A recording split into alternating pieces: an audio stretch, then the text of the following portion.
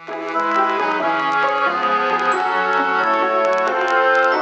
anyone's out there, blink twice and keep listening. Blink twice and keep listening. Hi, Teamsters. I'm Carrie Ann. And I'm Allison, and this is Podcast Without an Audience. We're two friends, pick two topics, and find intersections. Or not. We're still doing good with these intersections, I think. Yeah. Real proud of them. Yeah. Oh, yeah. Occasionally, they come to me as I'm writing our synopsis to put on Apple Podcasts or our streaming places. But we're still finding them, so that's good. Oh, for sure. Yeah. Some of them I never think of again, and then the other ones I'll be like washing my hair and be like, huh. Oh, that was a That would good have been one. really brilliant to say. And I didn't. Yeah, I had that exact thought about synesthesia and childbirth because you and I were sitting here like racking our brains trying to figure out an intersection, and finally we were just like, there isn't one. But then I remembered in synesthesia we talk about, like, you made this amazing comment about how cool it would be to be able to experience other people's experiences, and if people who are not birthing children could experience what it's like to birth children, I wonder how birthing practices would change. Oh, yes. So that was a little link up there. Oh, yeah. And women's health, just in general. Yeah. Oh, yeah. Yeah. That's a great And point. laws and policies. Like if, you could actually experience what it's like, not just, for 5 minutes, but really have the experience. I bet people would stay out of other people's uteruses. I bet you're right. I also wanted to see, did you watch Steve from Blue's Clues just put out like a little PSA Yes. for the 25th anniversary, and he like did a little shout out to all the millennials? Oh my goodness, I've never felt more seen. I may have teared up. Yeah, I kind of I had this like reaction. I forgot how much of an effect he had on, not only just like my childhood, but I don't know. He was speaking directly to you, and he was doing just that in this 25th anniversу little YouTube video. Yeah, and he was like, I'm so glad we're still friends. Yes, Steve. Steve, I never forgot you. He never forgot you either. You know who I miss? Who? Face. Hi there, Face here. Do you remember him? Oh my gosh. Memory unlocked. I have not thought about Face in literal years. Yeah. Yeah. Wow. Different colors. Yeah. What was the girl who had the clock? She was the clock. Big comfy couch. Big comfy couch. Big comfy couch. I was just watching something about that. I don't remember her name right now. It'll come to me in a second. But they were saying that was a good show for non-native English speakers because they use a lot of pictures and words rather than like A is for Apple, like Sesame Street, which is good for young people acquiring or developing the letter skills. But this is good for people who already have a language background. And it's also good for neurodivergent people. So that's why people with ADHD or other neurodivergent experiences may have really enjoyed I sure did. the big comfy couch. I sure did. Yeah. When we were kids, we had this old couch. My mom had like recovered it 3 or 4 times. And finally, we decided to buy a new couch. And my mom made all 4 of us go to the store together to sit on the couch at the same time to make sure that all 4 of us could fit. That's smart. And we ended up getting a big red comfy couch. And that's why everyone in my family now has a red comfy couch. Yeah, you have 2. I do have 2. I am very committed to the red comfy couch. It's a lifestyle. Yeah. Wow. But it's because of that show, Lynette. No, Lynette? Lunette was the The doll. puppet. Mm-hmm. I don't remember her She name, was a though. tiny person. Molly? She was not a puppet. No, she was a doll. She was a doll? Wasn't she? Did I just say she was a puppet and then said she wasn't a puppet? Whatever she was. It was a great show. And the Angry Beavers, too, was like a big... Remember that? Vaguely. You know, the one I really enjoyed the most, I think, was Wild Thornberries. Oh, yeah. I was obsessed. Oh, yeah. Oh, yeah. Lots of crop tops. Everyone was gay. Pretty Everyone was convinced. gay? And that, I mean, the big sister was wearing the crop tops all the time. You mean the flannel? Yeah. Yeah. Everyone was queer coded in that show, I think. The British monkey. Oh, yeah. What was his name? Darwin? I think so. Yeah, that makes sense. Yeah. Oh, what a walk down memory lane. I mean, we're all shaped, you know. By these early shows. Yeah. And you can also, like, we did not have cable for a long time when I was growing up. So the only TV I watched was like PBS, which was on a free channel. So most of the shows that I grew up watching were PBS shows, like Arthur? Zaboomafoo. Oh, Zaboomafoo. Big fan. Right? Love the lemur. But there's like this group of people who grew up only watching like Nickelodeon and Disney Channel, and then those who grew up with like public broadcasting. Was Out of the Box a PBS show? I think it was, yeah. Okay. That song, the ending song for Out of the Box, randomly gets stuck in my head for weeks at a time. So long. I can't sing, but Do you know how much I love that song? oh my goodness, I haven't thought about that in forever. I just want to like, you know, a little soft, like a box to just kind of. Yep. They're on Drum on. TikTok, the Out of the Box guys, and they sing the So Long farewell song. I'll send it to you. Please because it's do. really nostalgic. Oh, for sure. Yeah, I love them. Wow, I haven't thought about that in a minute. I know. Oh, this was fun.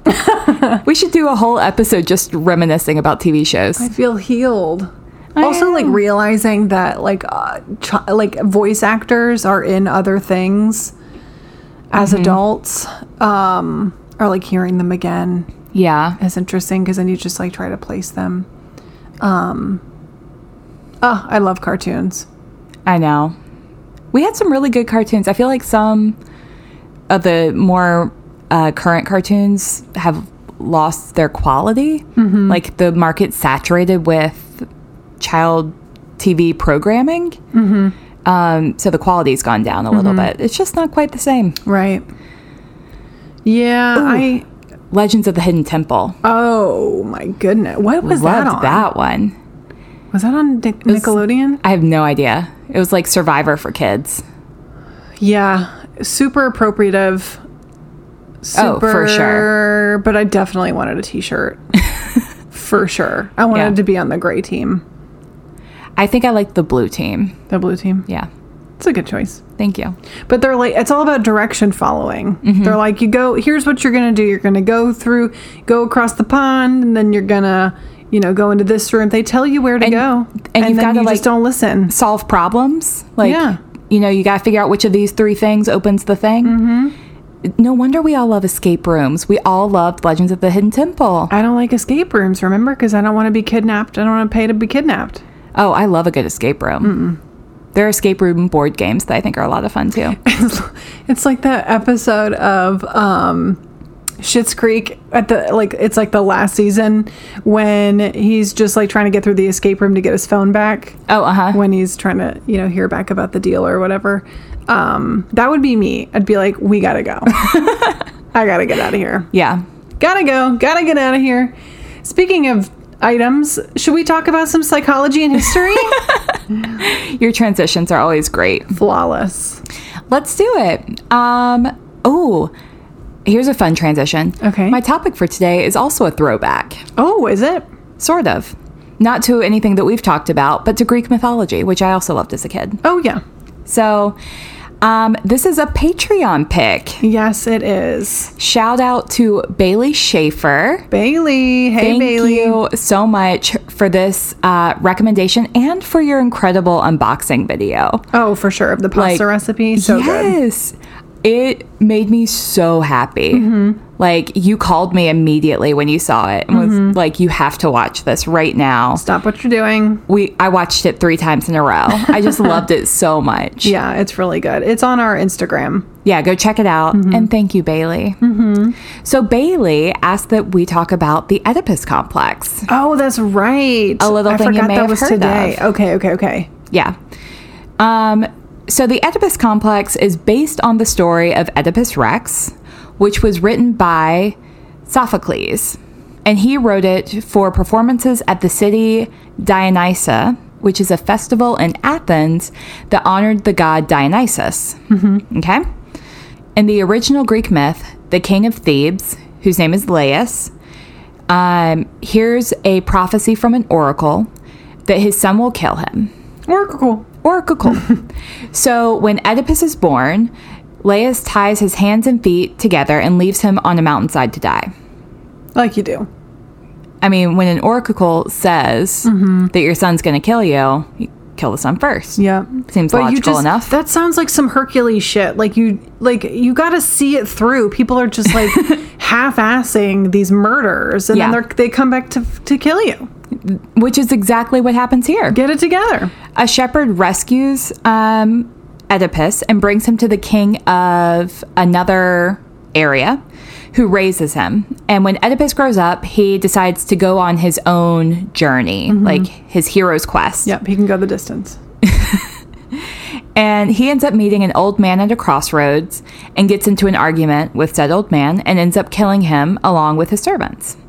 Oedipus then just happens to go on to Thebes, where he meets a sphinx, and the sphinx gives him a riddle and says, what walks on 4 legs in the morning, 2 at noon, and 3 at night?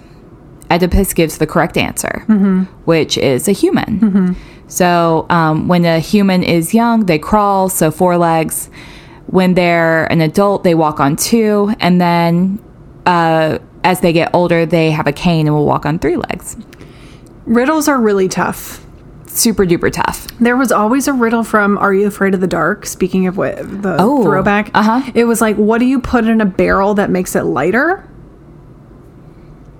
A hole. I've never forgotten that in my whole life. Like, it's always stuck with me. I love that. And I didn't realize, because I've heard that one a billion times. I didn't realize that that's what the riddle was. Oh, it was from Oedipus? Yeah. Talk about throwback. You're right. Yeah, for sure. So the Sphinx gets angry and kills itself. So Oedipus continues into Thebes. Everyone is so overjoyed that the Sphinx is gone that they make him king. Seems like a flawed system, but okay. And they offer him marriage to the queen. Plot twist, it's his mom.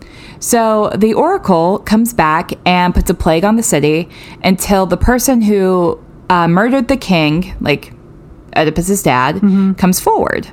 So Oedipus is like discreetly trying to figure out who it is, realizes it's him, plucks his eyes out. His mother hangs herself, but Oedipus continues to rule Thebes. And that's the story of Oedipus. What an upper. Yeah. Yikes. It also was like made into a 2-part opera. Like this is, it has withstood the test of time. Withstood the test of time? Withstood the test of time. So just kind of an interesting thing here. How does it relate to psychology? Oh, man. Freud. Yeah. So Freudian theory is that, quote, complex of human emotions is aroused in a child, typically around the age of 4, by an unconscious sexual desire for the parent of the opposite sex and a wish to exclude the parent of the same sex. The term was coined in 1899 in his theory of the psychosexual stages of development. So in 1899, Freud was like, yo, I think Sophocles may have been onto something. I figured it out, guys. This is every male's problem, is that they want to kill their dad and marry their mom when they're 4 years old. Because complex thought is a thing that happens at that point. And also, like, of course, oh, God, it's just even right away. It's like a nuclear hetero family where both parents are present. Yeah. It's like, of course. Yeah. So we'll get into that too. I think it was 1909. He put out his official 5 psychosexual stages. And I figured you might want to know them. Oh, I would love to.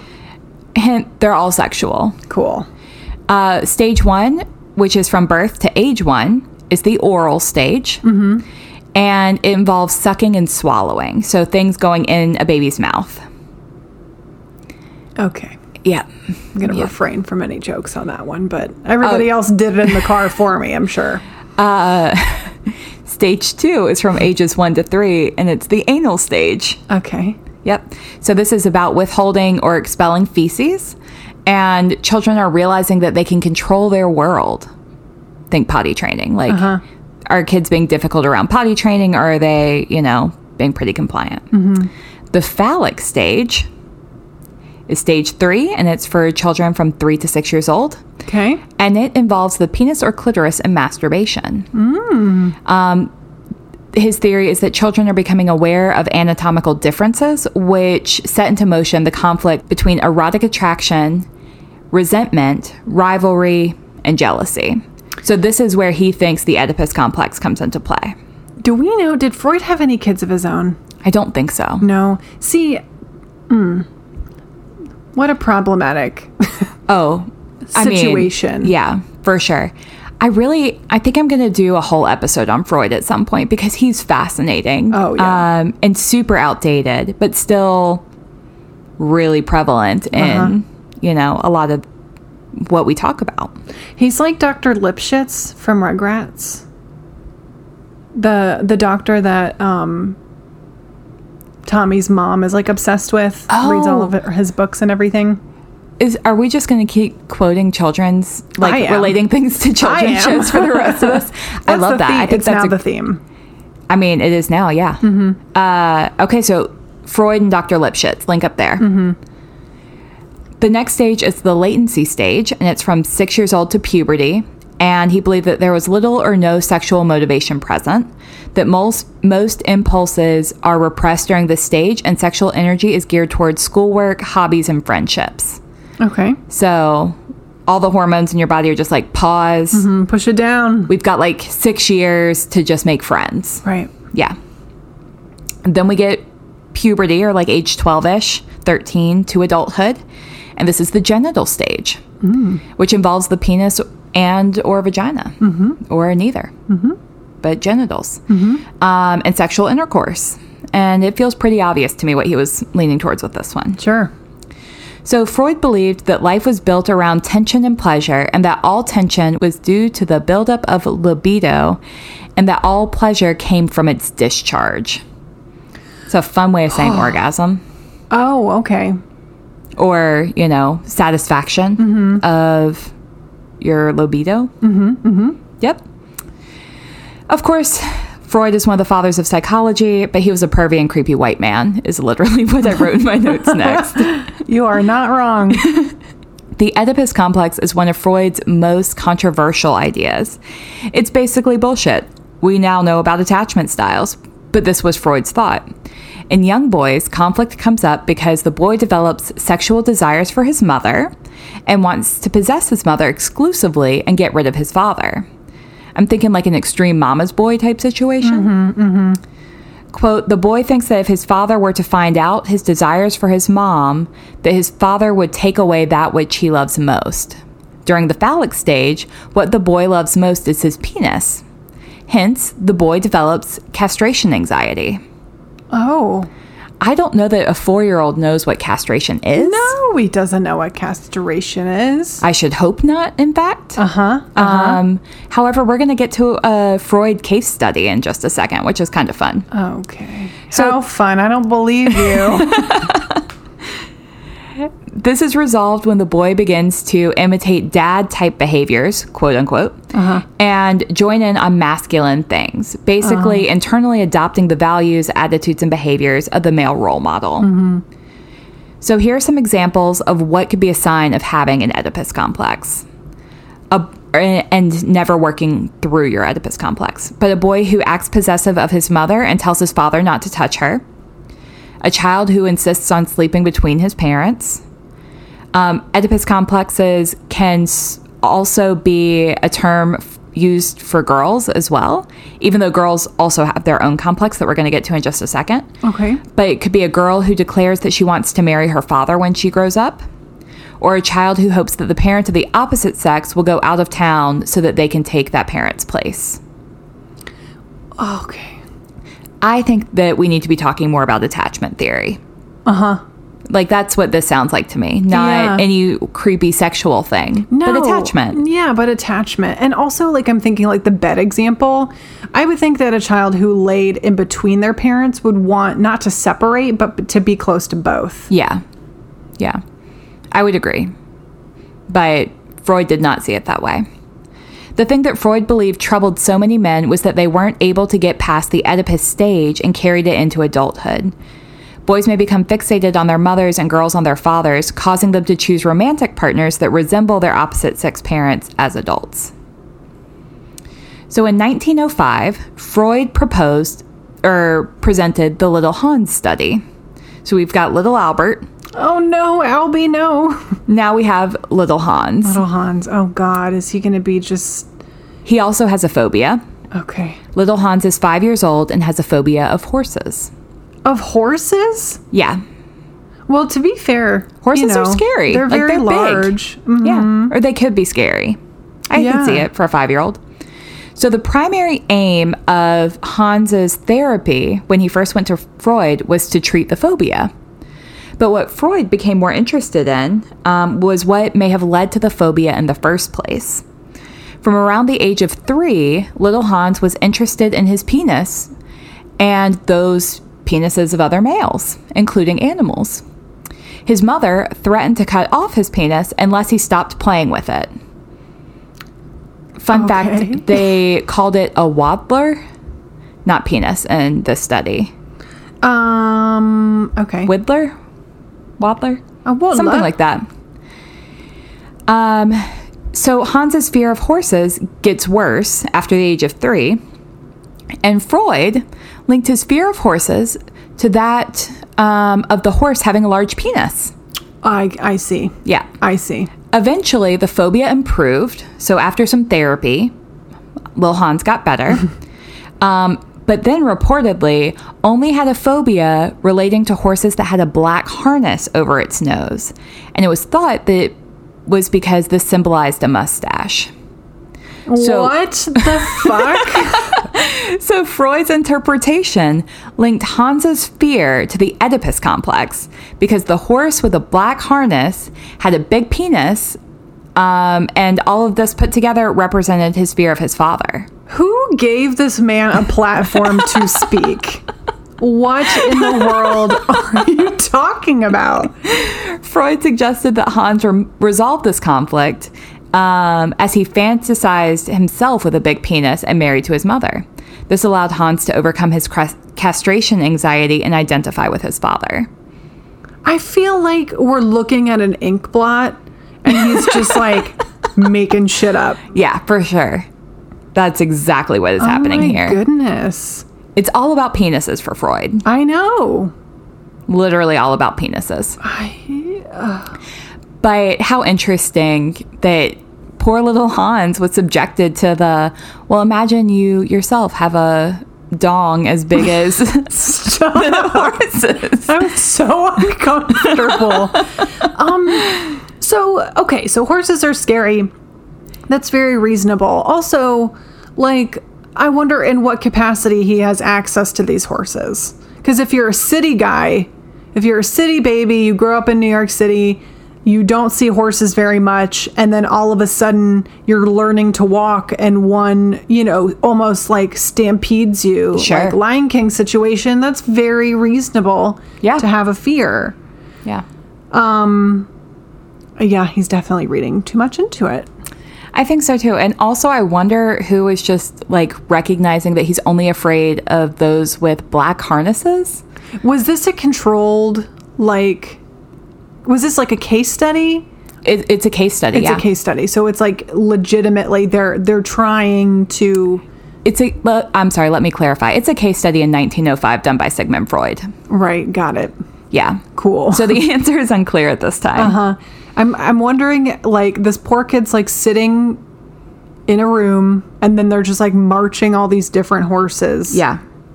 And through. Of course he's terrified of all of them, but the ones with the black harnesses, especially scary because dad has a black mustache. Because the mustache. A mustache. Ay, ay, ay. Yep. Okay. Continue. I'm also, so Freud was like, imagine having a big penis.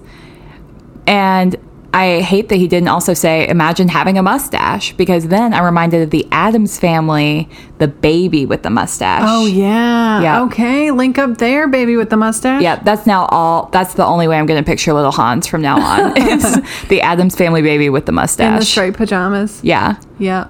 Yep. Yes.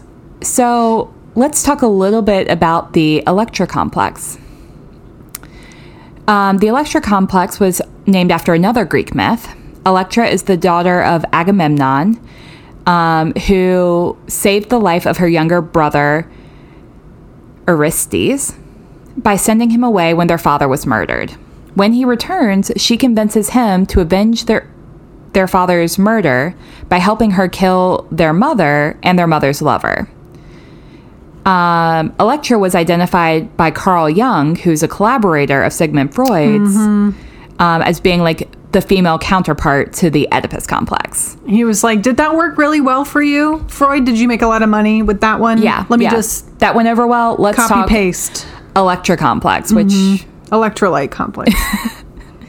So this is a psychoanalytic term used to describe a girl's sense of competition with her mother for the affections of her father.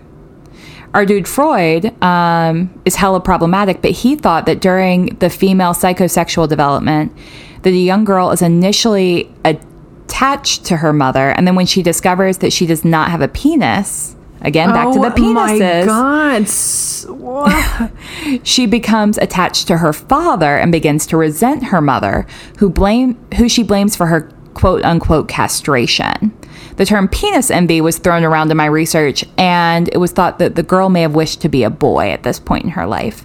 So the Electra complex is like the Oedipus complex, except that she also has penis envy.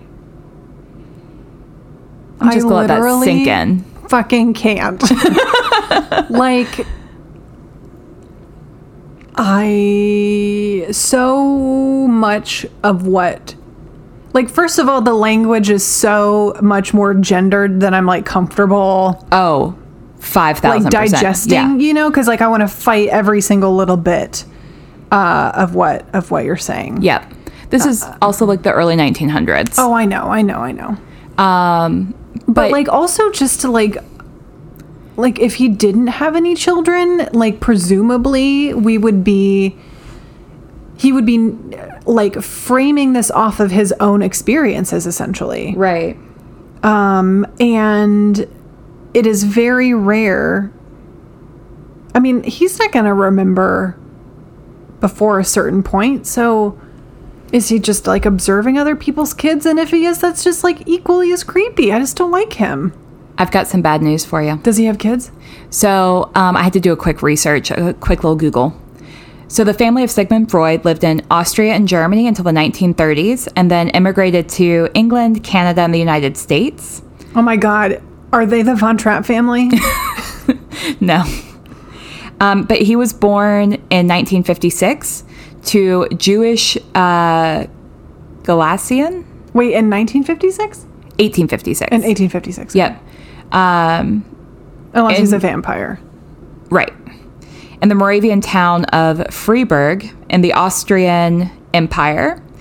He was the oldest child, # firstborn status. Oh. Let's see. Okay, so I think Sigmund Freud may have had 6 children. 6 children? Yep.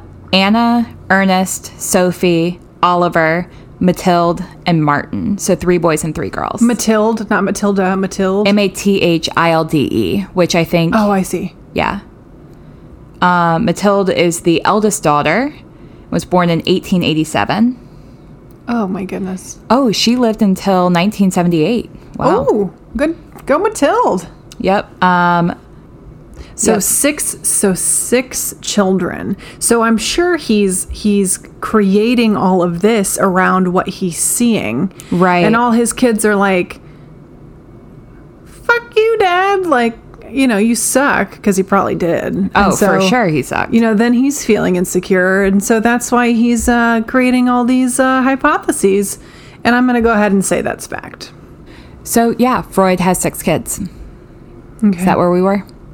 Yeah, I just insinuated that he made it all up because his kids hated him.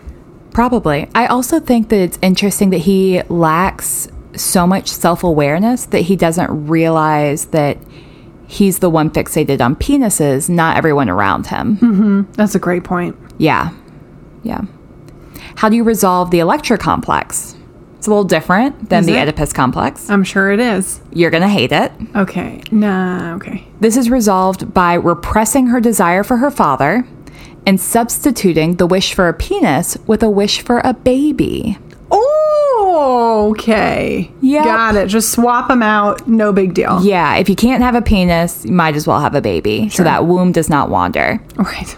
By repressing her feelings, she identifies with her mother and is able to take on the female gender roles. Oh, good. Freud then believes that the girls begin to identify and emulate their mother out of fear for losing her love. Okay. So she's like, I need to have a baby so that you still love me. Right, and so that I can be just like you. I can be just like you because you had a baby. And or 6. we're also castrated by your Sure. mother. By your mother. Yeah. What a healthy series of events. Yeah. Yeah. Again, what we know about attachment theory basically debunks all of this, but that's an episode for another day. I had no idea that the Oedipus complex, like we've heard about the Oedipus complex forever. I mean, basic gist of it I knew. Yeah. The little Hans thing No. and the fixation on penises and the I'm sorry, like, just cannot believe that this was so accepted for so long. Yeah. Like, this was a thing that people talked about in the early 1900s. Was I wonder what people's like thought of Freud was, because I think in some ways people just 100 years ago could recognize that some of these thoughts are coming out of like left field. I wonder if people were like, okay, it's Freud, like we'll take what he says with a grain of salt. Yeah. Some of the things he says are interesting, but I wonder how many people were cautious about his, thought process and those who like followed him wholeheartedly. I mean, people pretty much bought everything that Freud said, hook, line, and sinker. Really? Like, he's one of the fathers of psychology for that reason. Okay. Like, people just kind of trusted him, and I just find that to be fascinating. Well, and how does that create relationship, like family dynamics and relationships, and how does that it makes them awkward. contribute to parenting? Well, we're also hypersexualizing babies. Right. Like 4-year-olds are hypersexualized Jesus in these Christ. theories. 3-year-olds even. So I imagine that it really complicates family dynamics when, your psychiatrist or psychologist tells you, oh, well, this is because he has penis or she has penis envy. Maybe she doesn't. Maybe she's got some trauma that she's working through with one or both of her parents. Oh yeah, there's like so many other options other than penis envy. It's Yeah. not even funny. No, exactly. And then I wonder, like, what he would have thought about in modern time with people who are non-binary or trans and like actually transitioning. I'm curious. It would have sucked. Oh my God, his tiny little brain would have been just He would have blown. blamed literally everything on the mother or father. Right. Parenting is hard because you're going to get blamed for everything anyway. Yeah. Let's take this one off the parents. You know what I mean? Like, let's give him a break. Let's just take the whole Oedipus and Electra complex and just throw them out the window. And Also, what a learn- sad story. Yeah. Greek mythology is fascinating because they're like, all right, we're going to throw 100 names at you. They all sound really similar. They're all from different places and they come together. Somebody dies. Somebody usurps somebody else. Yep. And then there's an Oricacul. And Zeus gets pissed. And Zeus, he's just always so pissed. Yeah. Zeus, Poseidon. Not enough girlfriends, I guess is what it was. Yeah. Hades. So it was a 2-part opera, you said? Yeah. The Oedipus Rex was a 2-part opera that was, I think, done in like the 1920s. Oh, Someone wow. wrote a 2-part opera. I would have enjoyed the opera. You know, I'm sure we could still find it. It's probably still floating around out there somewhere. Like, people love the Oedipus story. Yeah. I just don't think we need to bring it into psychology. I mean, you can't separate Oedipus from psychology. It's just not possible at this point. But I don't think that we need to assign it to children today. Oh, well, we can just look obviously. at it from a psychological perspective of what may have been going on here. This is a very dated concept. I think we can all agree that it's complete horseshit. But, I mean, I wonder what other psychology hypotheses or like diagnoses come from not only Greek mythology but also history and things that have happened. And they're like, oh, I think that's universal. I think that happens to every child. Yep. And here's how. Yep. You know? Yep. Men are so fucking confident, it's not even funny. The audacity of their confidence, though. Great. All right. Well, this was actually a really fun topic. And I mean, even though we hated so much of it, it was still so much fun. Yeah. Oh, I loved it. I loved it. Bailey, thank you. Because I'm not sure I would have actually dug into this one as much. Also, it's one of those things where it's like, obviously, we're all going to have the same opinion on it. Yeah. But it's still real. I mean, it was still like really fun to like break it apart and stomp all over it. Thank you, Bailey. We'll take a quick break and we'll come right back with some history. Cool.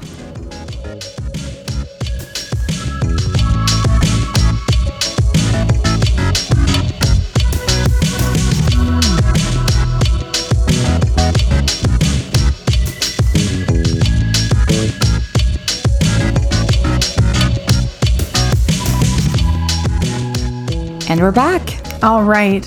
So today for our history topic, I'm going to be talking about the bubonic plague, which is absolutely fascinating and a little kind of on the nose for our current situation here with COVID-19. Yeah, I was about to say, is now a good time to be talking about the plague? It's not a good time to be talking about anything. Let's get into it. You know, we're going to go over some things yes, it's a good time. I can't wait. But there is I do want to do a general kind of trigger warning where if it is too on the nose for you, feel free to, skip to intersections or to next episode. And that's totally fine. Yeah. I read a really fantastic article from history.com called The Black Death, Causes, Symptoms, and Impact. And I did a lot of my research from there. The bubonic plague, also known as the Black Death, was a disastrous global epidemic that hit Europe and Asia in the mid-14th century. The plague literally arrived in Europe in October of 1347. 12 ships that were sailing from the Black Sea arrived at the Sicilian port of Messina only to be sent away.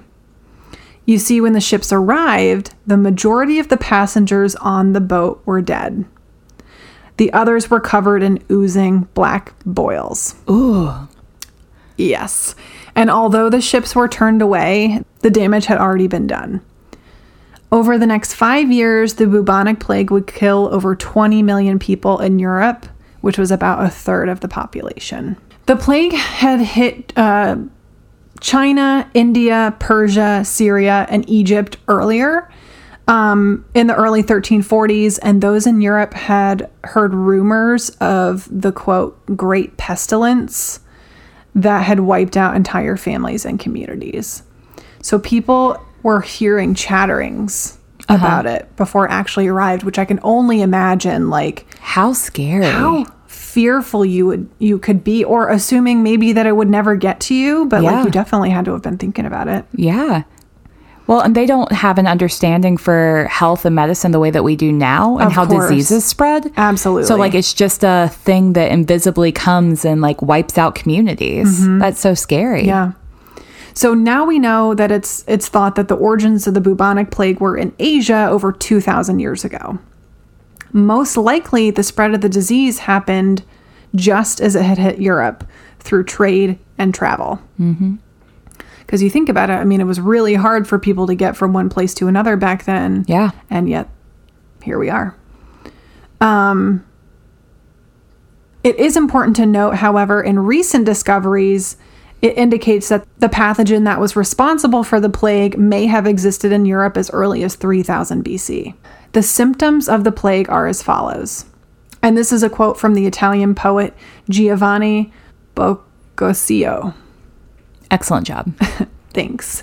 There was a, quote, certain swelling either on the groin or under the armpits, waxed to the bigness of a common apple, others to the size of an egg, some more or less, and these the vulgar named plague boils. End quote. Yikes. Yikes. Yikes. So I'm going to go ahead and do another trigger warning surrounding the boil discussion. Oh, this is going to be gross. Fast forward like 1 minute if this is not your jam. So I think we all kind of know the boil symptom, right? Pus and blood would weep from these boils and sores. And after the boils, you kind of knew what to expect. Fever came next, then the chills. You would then experience vomiting and diarrhea.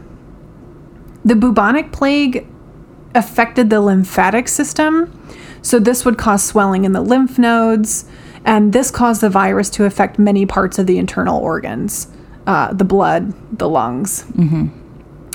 Quote, the lymphatic system is a network of tissues, vessels, and organs that work together to move a colorless, watery fluid named lymph back into your circulatory system or your bloodstream. Some 20 liters of plasma flow through your body's arteries and smaller blood vessels and capillaries every day. So if it's in your lymphatic system, it's everywhere. Yeah. So how does the plague spread? We know how the plague is spread now, but back then they had no idea.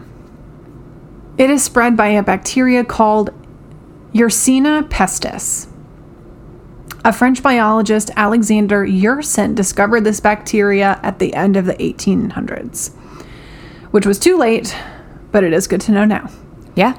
The bacterium can travel both in the air and also can be transferred from insects, fleas, and rats, all by biting.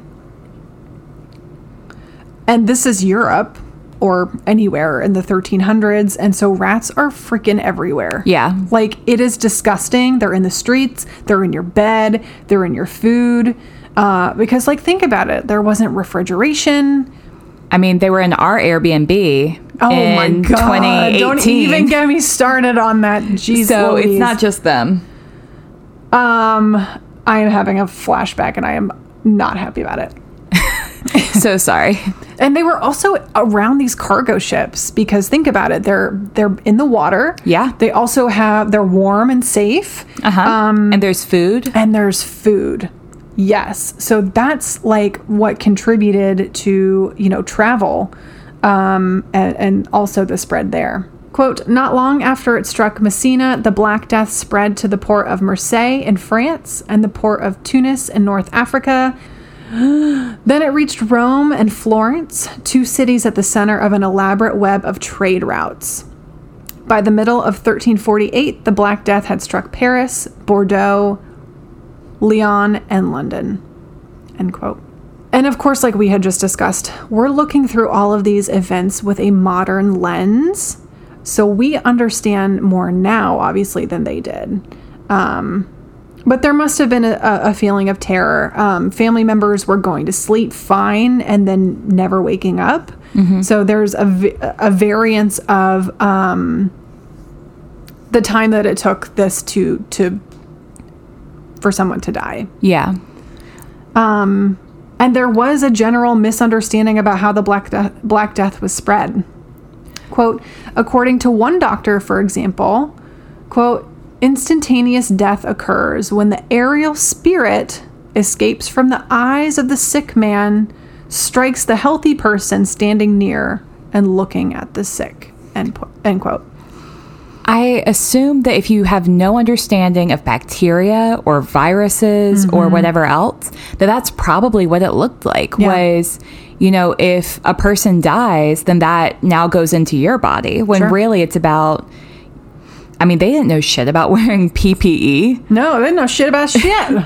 Well, kind of. We're gonna like cross that bridge. They had in a the second. masks, like the big. Exactly. And doctors were doing their very best to treat patients.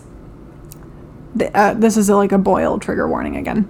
They tried lancing the boils, which was big, which was also just not sanitary. Yeah, You're creating gross. open sores in people, and then like more bacteria, you're really causing a lot more harm. Also, once they have the boils, they are infected, and there's little that you can do. Sometimes, I don't even know if I want to say this, but sometimes they would allow animals to eat the pus from the boils. I was not prepared. Yeah, I'm gonna nervous laugh about it. They also tried bloodletting because why not? But the idea of bloodletting is, you know, where they're trying to get rid of the sick or bad blood. So they just cut your shit, and then you just bleed a little bit, and then they mend you right back up. Yep. Plague doctors wore large bird-like masks. And the long beak was designed to keep away bad smells. You could stick stuff in the beaks. And the bad smells were also thought to cause the disease as well. So, like, smells and like it being in the air, like that, you know, they kind of had it right a little bit. Yeah, it kind of feels like COVID in that way. Like, we didn't really know how COVID was spread. And fortunately, we have so many resources to better understand it and more quickly understand it. Yes. But absolutely. like having it through the air, they were on the right track. Yes. They were not quite there. But they were close. No cigar, though. No cigar. They also tried some less gross techniques, like burning herbs, bathing in vinegar, or sometimes even rosemary water. Or rose water, sorry. Quote, meanwhile, in a panic, healthy people did all they could to avoid the sick. Doctors refused to see patients, priests refused to administer last rites, and bookkeepers closed their stores. Many people fled the cities for the countryside, but even there they could not escape the disease. It affected cows, sheep, goats, pigs, and chickens, as well as people. In fact, so many sheep died that one of the consequences of the Black Death was a European wool shortage. I had no idea. And many people, desperate to save themselves, even abandoned their sick and dying loved ones. End quote. So death was everywhere. Corpses were too many to count. People who died from the Black Death were often buried as normal. So if it would be just like any family member passed, you might have like a family plot, etc. However, there were mass graves. And this can kind of be attributed to something breaking down. So either there were too many bodies and not enough hands to bury them. That's like normally the biggest one. Well, it was probably also if they didn't know how the plague was being spread, there was a fear of like touching the bodies. It'd be easier to just dispose of them all at once rather than like letting them hang around. Sure, absolutely. And people also started burning and cremating the bodies as well. Yeah. It is thought that Ring Around the Rosie, the children's nursery school rhyme, is written about the plague. So a ring around a rosy, this is the original version. A ring around a rosy, a pocket full of posy, a chew, we all fell down. Huh. Instead of ashes to ashes, which I thought that was interesting. The roses are a euphemism for the deadly rashes and the boils that people would get. The posies was a preventative measure. And then the sneezing pertained to the symptoms of somebody who was symptomatic. Well, and then falling down was dying. Yeah. Yep. Well, and posies, I think, were also like flowers and they smelled good. Yeah. So there was like a, you know, everyone was keeping them in their pockets. Because like, it smelled like shit because you live in 1300 and everyone is dead. Yeah. Literally everyone is dying. And because there was zero knowledge or understanding about the disease, and there was no pattern or rhyme to its destruction, many believed that they were being punished by God. And this caused a huge surge in Christianity and also hate crimes against other faiths. Some chose to reflect within themselves religiously, and others chose to lash out to others. Quote, some upper-class men joined a processions of flagellants, not flatulence, Right. flagellants, that traveled from town to town and engaged in public displays of penance and punishment. They would beat themselves and one another with heavy leather straps studded with sharp pieces of metal while the townspeople looked. For 33 and a half days, the flagellants repeated this ritual 3 times a day. Yikes. I know. What's the point? Well, they're trying to save humanity. Oh. When they move, and then they would move on to the next town and begin the process over again. Though the flagellant movement did provide some comfort to people who felt powerless in the face of inexplicable tragedy, it soon began to worry the Pope, whose authority the flagellants had begun to usurp. In the face of this papal residence, the movement disintegrated, end quote. Yeah, everybody, I mean, in areas of tragedy, people are just trying to find meaning and however they can And blame other find people. that control. Oh, Yeah. They're just looking for understanding. And answers, yeah. Yeah. Communities were able to slow the spread of the disease by keeping sailors on their ships until it was proven that they were not experiencing any symptoms. Well, that sounds similar. So originally they were holding them for 30 days, which is called a Trentino. And then they increased it to 40 days or a quarantine. And that is the origin of that word. What? Yeah. So 40 days. That was a fun plot twist. So the Black Death epidemic had run its course by the early 1350s, but it does reappear occasionally. And it actually reappeared a few generations after it originally did. Of course, modern, PPE, like you were saying, sanitation, our knowledge has really helped us understand it better and has slowed the spread. Mm-hmm.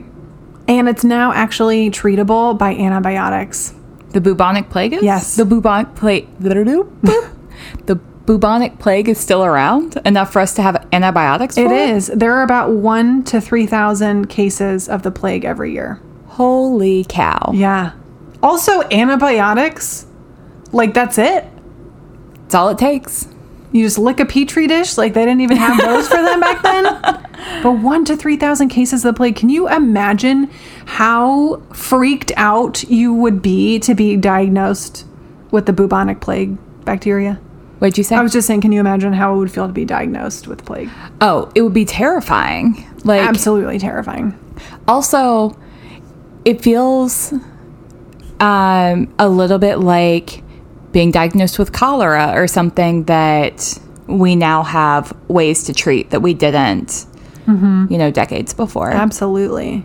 I'm vaccinated against cholera, which is kind of fun because... vaccines are fun, Carrie-Ann. Thank you for bringing that up. Well, because, it's not a thing that people think about. Mm-hmm. We don't think about these diseases that still exist in the world. Yeah. Wow. 1,000 to 3,000 people. Yeah. So how do you think that these two topics intersect? Well, the thing that hits me in the face is that we have two things that our understanding of has developed over time. So with the bubonic plague and, illness in general, we had all these theories about how they developed and what may actually be going on. And now we have science to back up what we know to have happened. Mm-hmm. And the same is true for the Oedipus complex and children's development. Freud had a theory. It was wrong. It was soup dupes wrong. But we now have science and psychology and research. and other theories that better explain development. So I think that, you know, if we look at the intersections here, it's about, you know, adjusting the ways that we understand things over time. Science, research. Science is great. Yeah. Yeah. So that's what jumps out at me. Does anything else stand out to you? Just how wrong we could be. How wrong somebody could be. And how little we knew. And how very little. And just about how it's natural to try to figure out why things are happening. Freud's motivation is still obviously very questionable. Whether it was just like for financial gain or because he genuinely believed this. And you know, earlier episodes, you say that he eventually diagnosed himself with hysteria. Yeah. So I just think he needed a little something else that wasn't being provided to him at the moment. But, you know, in the plague scenario, people are doing their very best to try to rationalize why on earth this is happening. Yeah. Because it's literally the end of the world. That's how it must have felt. And I love that they stumbled onto some things that were correct, like wearing masks. We still wear masks today, even though they're different. Right. Like we don't wear the big crow mask. And those were just the plague doctors. Oh, okay. So the plague doctors wore the masks. Not everybody else did. Gotcha. So, but still kind of a precursor to what we see now, maybe. Absolutely. So good logic and reasoning skills there. Well, and you know, quarantining the sailors before they're coming onto your... you know, to your land, to where all of your citizens are. But also something that I didn't include in my notes, but we had like chatted about briefly before we started recording, was that, you know, people who were burning a lot of herbs or, you know, fires, people who were isolating themselves, people who were perhaps like, spiritually, like, I know you said witches. Yeah, witches who had cats were doing better because the cats scared away the rats. They ate the rats and they were also burning some shit, so that kept the fleas away. But yeah, people who were isolating themselves, socially distancing themselves, fared better. A lot better. A lot better. Yeah. And it wasn't about, you know, whether you got better from the plague. It was about whether you caught it in the first place. Because unfortunately, those who did died. Right.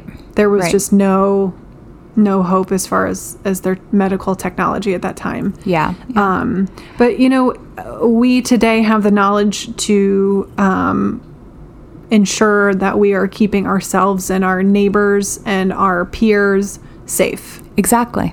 Yep. We have both of our topics this week started with people responding to things they observed and ended with things that we know to be true now. And I think that we did some of that with COVID. Like we started out with responding to what we could observe, which was people were getting sick. So we need to like wear masks and gloves, and like we didn't know how it was being transmitted. So we were all being as safe as possible. And then now we have a vaccine for it. Yep.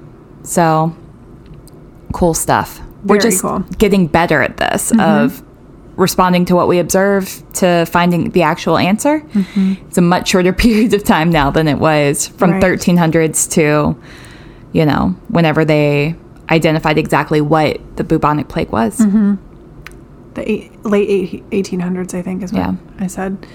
Cool. Very good. Yeah. Thank you, Bailey. for our Patreon pick this week. So I really I know it's like super. Also, let us know up, how but- that pasta is. Send us pictures. Oh yeah. Well, do an unboxing or do a taste test. Yeah. We would love that. We would love that. If you want to pick a topic for us, head over to patreon.com, search for us. We are under Podcast Without an Audience. You will get access to our merch before anybody else, by the way. So, And that pasta recipe. and the pasta recipe, and the close friends list, and our unconditional love. Always and forever. And the key to the island of misfit toys. The limit does not exist.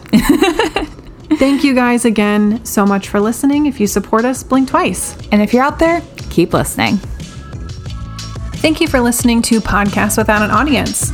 Find us on social media at Pod Without an Odd. You can find us on Instagram or Facebook. Or find us on the web at podcastwithoutanaudience.com. Shoot us an email at podwithoutanod@gmail.com. Our cover art is created by an actual angel, Ashley Acevedo. Our music is by Zach Smith and Ted Oliver. Editing by Jacob Beeson. We hope you enjoyed today's episode and all of our nerdy content.